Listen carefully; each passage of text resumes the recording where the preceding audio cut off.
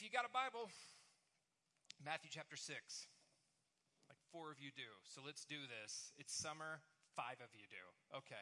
It's summer. We are in a series about prayer, specifically the Lord's Prayer. So if you're just joining us, we started last week, a little bit of an intro. Last week we talked about this idea that for most of us, prayer is actually a weak point in our apprenticeship to Jesus. It's actually this spot in us that is, maybe it's confusing. You may be the kind of person that maybe you're a little skeptical about this idea of prayer. Maybe there was a time in your life that was really important to you, and somewhere along the way, you've just kind of maybe gotten a little jaded or a little frustrated. Maybe you're like me and you're a very distracted person. And there's always something else you could be doing or reading or watching or numbing yourself off to. But the reality is, I think for a lot of us, prayer is a weak point. And it doesn't, this whole conversation we're having isn't meant to be something that is like guilting or shaming or here's what you should be doing and here's where you need to be by, next month or next year. No, we're just having a conversation. Because the disciples actually asked Jesus to teach them how to pray. And of all the things in all 4 Gospels that Jesus did, Jesus taught, Jesus healed, Jesus did all this amazing stuff. The only thing that we have on record as the disciples specifically asking Jesus to teach them was how to pray. And I think it's because this is just my guess, they started to catch some things from Jesus. They started to understand that all of everything that Jesus did was rooted in prayer, was rooted in this relationship he had with the Father. And so we're going to jump into, last week we talked about Luke's version of the Lord's Prayer. We're going to talk today a little bit about Matthew's version of the Lord's Prayer, which is a little longer. But we're going to set it up with what comes before it. So Matthew chapter 6, verse 6, it says this, "But when you pray, go into your room, close the door, and pray to your Father who is unseen. Then your Father who sees what is done in secret will reward you. And when you pray, do not keep on babbling like pagans, for they think they will be heard because of their many words. Do not be like them, for your Father knows what you need before you ask him. This then is how you should pray. Our Father in heaven, hallowed be your name. Your kingdom come, your will be done on earth as it is in heaven. Give us today our daily bread. Forgive us our debts, as we also have forgiven our debtors. And lead us not into temptation, but deliver us from the evil one. For if you forgive other people when they sin against you, your heavenly Father will also forgive you. But if you do not forgive others their sins, your Father will not forgive your sins." So what's interesting here is Jesus uses the word Father as the moniker, as the direction for our prayer. And for many of us in this room, we're pretty familiar with the Lord's Prayer. And I think actually, for many of us in this room, we're probably too familiar with it. Meaning, it has become something just in our lives that we just know and we've heard. But when you sit with this for a while, maybe you spend some time with this like we're going to be doing over the next number of weeks, my hope is that it has a whole new life and freshness for you. Interesting here, according to Jesus, he lists a couple different ways to pray. Earlier on, he talks about don't pray like hypocrites. And we sometimes get that confused with kind of our version of the word hypocrite. His version of the word hypocrite is those who play act, and they would put on masks and pretend to be something.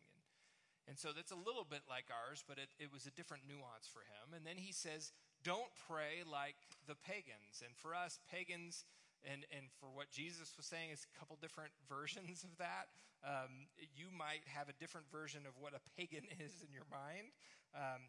Jesus was not saying irreligious people. He wasn't saying don't pray like vile, irreligious, skeptical people who, sleep in on Sundays and look for brunch spots. He wasn't saying that. He was saying don't pray like those people who are praying to their pagan gods. And we'll get into what that looks like. He says, but pray to your Father. And ultimately what Jesus, I think, is doing is saying there's kind of a dividing line down the center of human history, down the center of humanity. And on the one side, you've got a way of praying that is about what we bring to the table. And on the other side, you have a way of praying that's about what we can't bring to the table. Meaning Jesus is saying, for those of you who pray like pagans, it's this idea of how our words come out, how eloquent they are, how emotional and pleading they are. And maybe there's some certain formula to it. And the other side of it is pray to your Father who loves you. And so what we're going to do today is we're actually going to talk about this idea that many of us have. Some of us are distracted when we pray. Some of us are skeptical when we pray. But I think for a lot of us, we struggle with the version of God that's in our minds. Some of us struggle with who God actually is. And when we get that right, I think we're going to find that our prayer is a whole different ballgame. See, in verse 7 and 8, Jesus is actually saying how we approach God, and if we approach God as Father, or do we approach God as something else, someone else? And there's two different reasons behind this. There's the pagan prayer that Jesus lines out, and then there's the apprentice prayer. For example, when you and I approach anyone in our lives, okay, for anything, if we approach anybody in our lives for some sort of an exchange, you and I make implicit assumptions about that relationship. And you and I have some basis for those assumptions. So intuitively, okay, the basis of those assumptions determines the level of the exchange, okay? So for instance, if you were to travel for the first time ever to New York City, never been, anybody not been to New York City? Okay, because I haven't either. So, I landed at LaGuardia and then went somewhere else, but I've never been in New York City. And so, if you go to New York City for the first time, chances are you're going to ride the subway and you might be confused about the subway. So, a couple of things. So, if you're standing on the subway platform, there's just a couple ways you can communicate with people without it being weird. You can ask things like, does this train go to blank, blank, blank? And they would probably respond, yeah, or no, you're totally in the wrong platform. You can't do much more than that. Remember when you used to ask people for the time? Remember that? Like in the 90s? Before you had a computer in your pocket, you used to ask people for the time all the time. Can't really do that anymore. But, this idea that you can ask people for certain basic things like directions. You can't, based on your not knowing that person, the basis of your relationship, you can't ask them much more personal things, right? You can't ask them for a bite of whatever they're eating because they don't know you. The basis of your relationship dictates the level of the interaction or the exchange, right? And so the important thing behind that is, for instance, I remember eating with a group of people at a restaurant. I was part of a gathering of things, and the person next to me, I didn't even know their name. And they reached over and took food off my plate. That's not right. That's weird. That's a weird interaction. And so what Jesus is setting up is this. Fundamentally, there are two ways to go to God. There are two ways to go to God, and they're similar to the ways we go to each other and we interact in our lives, okay? So think about it. You could go to God like a business relationship, like for some sort of an exchange of goods and services. The business relationship is like, I have something for you, you have something for me, right? And we have this relationship with people all the time. It's based off your performance. If you perform for me, perform for you. The second way we can go to people, and obviously there's gradations of this in our life, is more of a family relationship. Family relationship is a little different. Instead of what I do for you, what I exchange with you, it's about what I am to you. It's about commitment. It's about a permanent, committed relationship. And there's two ways, for instance, there's two ways to live in a house. So for some of you in the room, you live in a house that you rent. And I'm not going to ask you to raise hands, but maybe you rent an apartment or you rent a home, and you have a relationship with your landlord, right? And a landlord-renter or a landlord-boarder relationship is what? Well, the landlord has part of the relationship, right? The landlord has certain rules and expectations they have to live up to, meaning if the furnace goes out, they're going to fix it. If, all those kinds of things. They're there to fix things and hold up their end of the agreement. And you, as the renter or the boarder, actually have an agreement too. It's to pay your rent on time, right? And to, not trash the place. And so many of us have this view of God as a landlord. And what Jesus is saying is that as this pagan prayer is actually this idea of, I'm coming to God to kind of convince God to do what I think God should do, or convince God that I deserve something that I don't have. And Jesus says, no, I want you to show up and call God Father. I want you to see God as your Father, as someone who loves you and has good intentions for you. A business relationship is conditional. A family relationship is moving more and more towards unconditional, meaning for some of us in the room, you have family members that despite their behavior and despite their difficulty in relationship, you still maintain a relationship with them. Why? Because they're family. And if they weren't family, you probably wouldn't maintain a relationship with them, right? And don't elbow people next to you. I'm just saying. Or think about this. Think about supervising somebody at work. Maybe you're in the a management level at work, and you have a friend of yours that is under your management. And that can get really weird, right? Because you have a relationship with them that is also boss and all that kind of stuff. And then there's this weird friendship dynamic. Some of you, maybe you live at home. Or you have kids that live under your roof. And it's this idea. The difference is, with a landlord relationship, if you perform, you will be accepted. Meaning, if you pay your rent, you will be accepted. If you don't trash the place, you will be accepted. If you hold up your end of the bargain, you will be accepted. And in a family situation, it's different.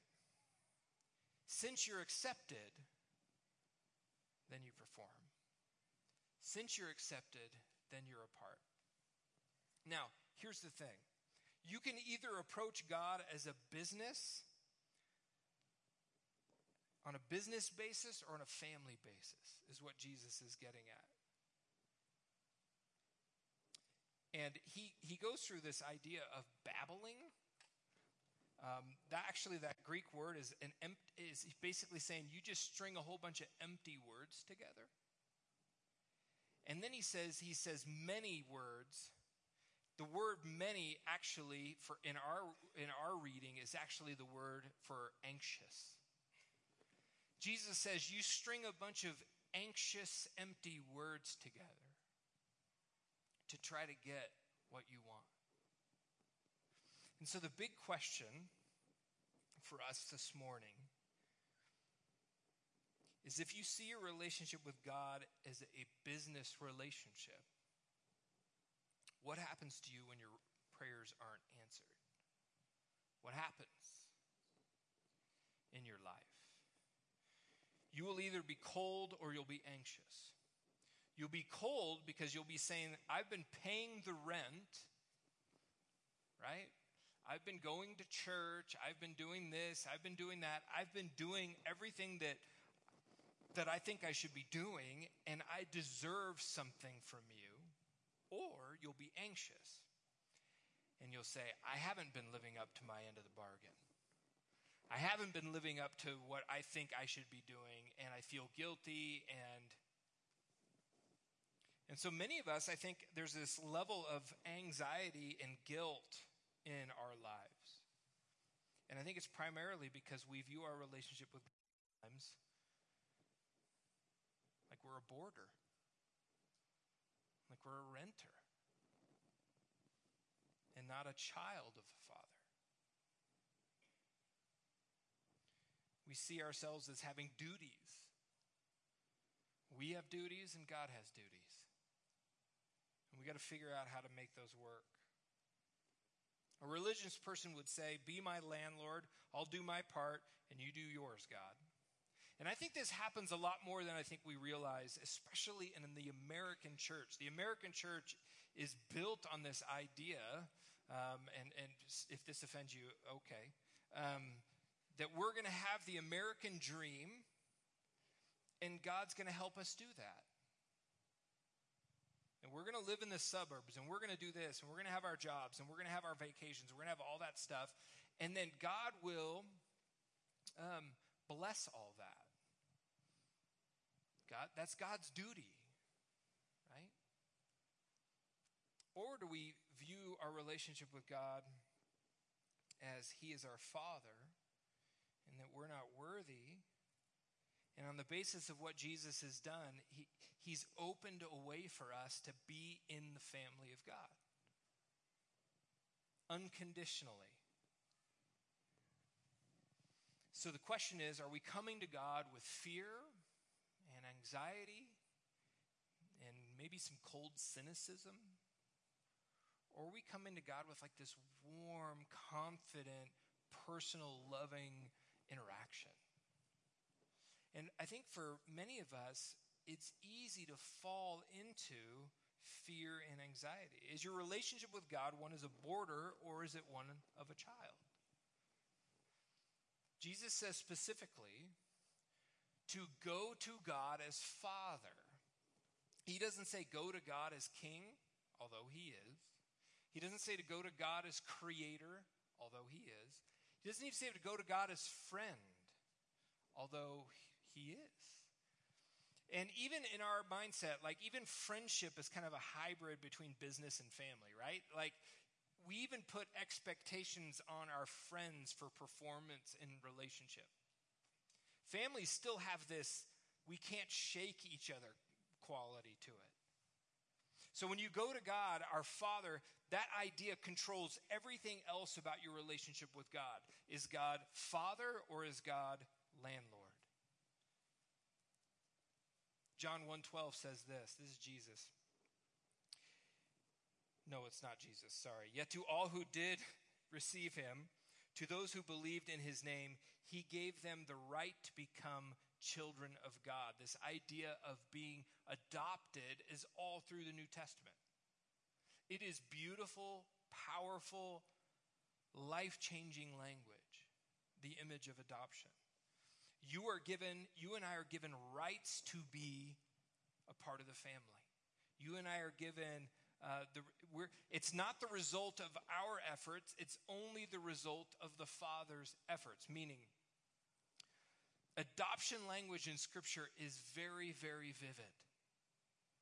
And it's much different than the adoption concept that you and I understand.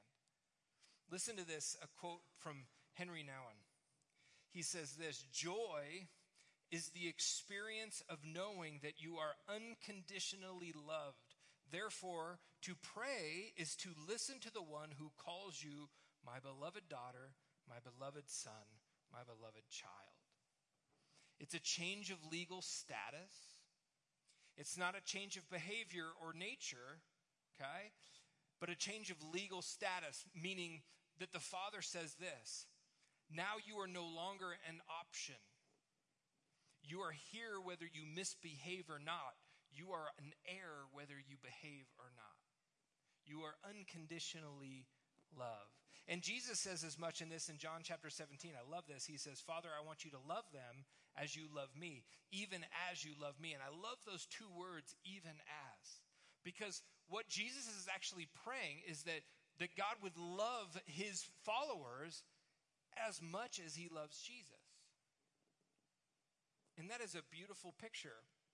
So the question is it a business relationship or a family relationship? If you want a business relationship with God, you will always be frustrated. It will always frustrate you. And so we start with adoption, and when Paul says in Ephesians 4 is just briefly, you got to check this out. He says, for he chose us in him before the creation of the world to be holy and blameless in his sight. In love, he predestined us for adoption to sonship through Jesus Christ in accordance with his pleasure and will. This is the idea of adoption in Paul's mindset. For Paul, Roman adoption was it was a really powerful image. For us, it's different. It's a different concept. It's similar in some ways, but different. Adoption in Roman culture was actually called son placing. That's what it was called. To place a son. And it's fascinating, and in what you read, when you read into some of the history of it in Roman culture, the wealthy would sometimes the wealthy would actually adopt a slave in their household. And what people don't realize is about 70% of the Roman world was people were in slavery of some degree or another. And that's based on family of origin and status and race and wealth and all the things you had. Maybe you were in slavery to someone because of a debt of your parents or a debt you had. But the wealthy would adopt a slave, they would adopt an orphan, or they would even adopt somebody else's kid. And there's record of wealthy people coming to someone who was maybe poor or whatever and saying, I will adopt your kid into my household. And they will be an heir of mine. And so it was always initiated by the father of the household. Always. The father would initiate the adoption. Okay? The adopted kid shared in the status and the identity and the rank of the family that they went to. And under Roman law, fathers could disown or disname their own children. You could do that. But you could not disown or disname adopted children. So when you were adopted into a Roman family, you were secure. You had more of a secure status than their own biological children. That's how powerful adoption was.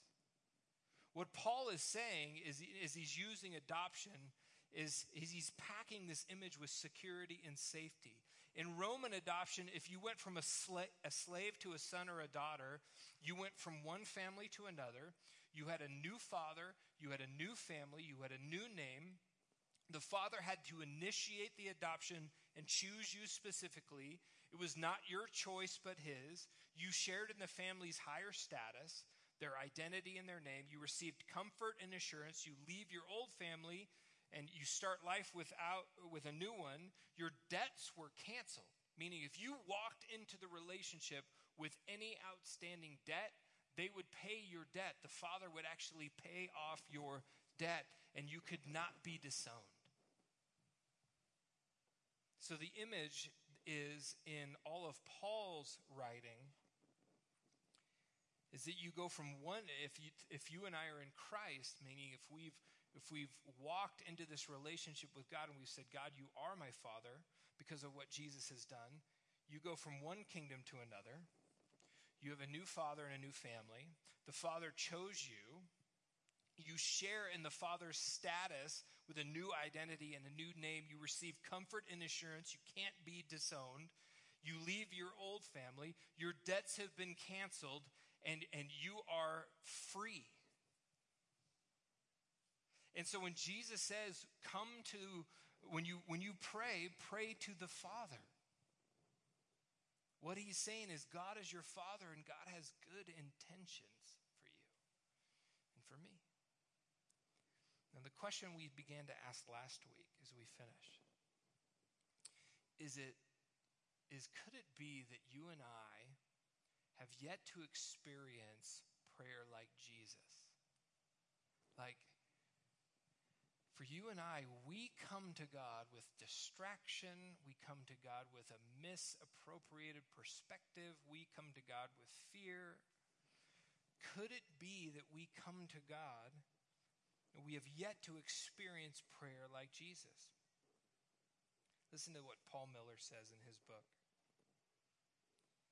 What do I lose when I have a praying life? Control, independence. What do I gain? Friendship with God, a quiet heart, the living work of God in the hearts of those I love, the ability to roll back the tide of evil. Essentially, I lose my kingdom and get his. I move from being an independent player to a dependent lover. I move from being an orphan to a child of God. And so this morning, my hope is, and my prayer is that you and I would begin to understand God as Father, that we have been adopted, that we have been able to, we have a whole different way of approaching God that maybe we've learned, or maybe out of habit, or maybe out of just kind of like a tacit understanding of who God is, that we've approached him in the past. You can approach God as Father. You can approach God as Father because you are adopted into his family. Now, for those of us in the room that this is difficult language because you grew up with a difficult father figure, and you had a hard time like maybe wrestling with this idea of God as Father, as a good Father. A Father who wants the best for you. This is going to be a journey for you. And it's a journey that I think that you should really take, that you should actually take the hard and difficult steps to make that happen. It might come through maybe some therapy that you've got to do. It may come through connecting with people inside the church here, and maybe looking up to different people in your life than you used to with your father. But it's going to be very difficult to pray to God as Father if you don't wrestle with that. But as we walk this journey together, my encouragement for us is that we take those next steps, meaning in your life, go to that place that's just uncomfortable and take the next step. For some of you in this room, spending 5 or 10 minutes in prayer is really a difficult thing. It's hard to do. You don't know where to begin. And I would encourage you to begin with the Lord's Prayer. Slowly, methodically, going line by line through it as we're going to go the next few weeks. We have out on the info counter and on our website, we actually have some practices that you can take on in your own life. There's a hard copy out there, and there are downloadable copies. We're always adding to the practices. For some of you, it may be actually putting yourself in a position with people who pray. So on Sunday morning, I know this is going to be really hard for you, especially in the summer, but at 8:45, there's a group of people that right down the hall pray every Sunday morning. And they would love to have you. And you don't have to pray out loud. You can just be there. You can listen to people pray. They're not there to entertain each other, not there to one-up each other in prayer. They're actually people who have come to believe that God is Father, and he has good intentions for us. And so you can join them on that. There's a prayer gathering coming up. I think it's June 12th. And so this morning what I want to do is just take a couple moments and be still and be quiet and let your heart begin to absorb this idea, this concept that God is a good, good Father before we come to the table.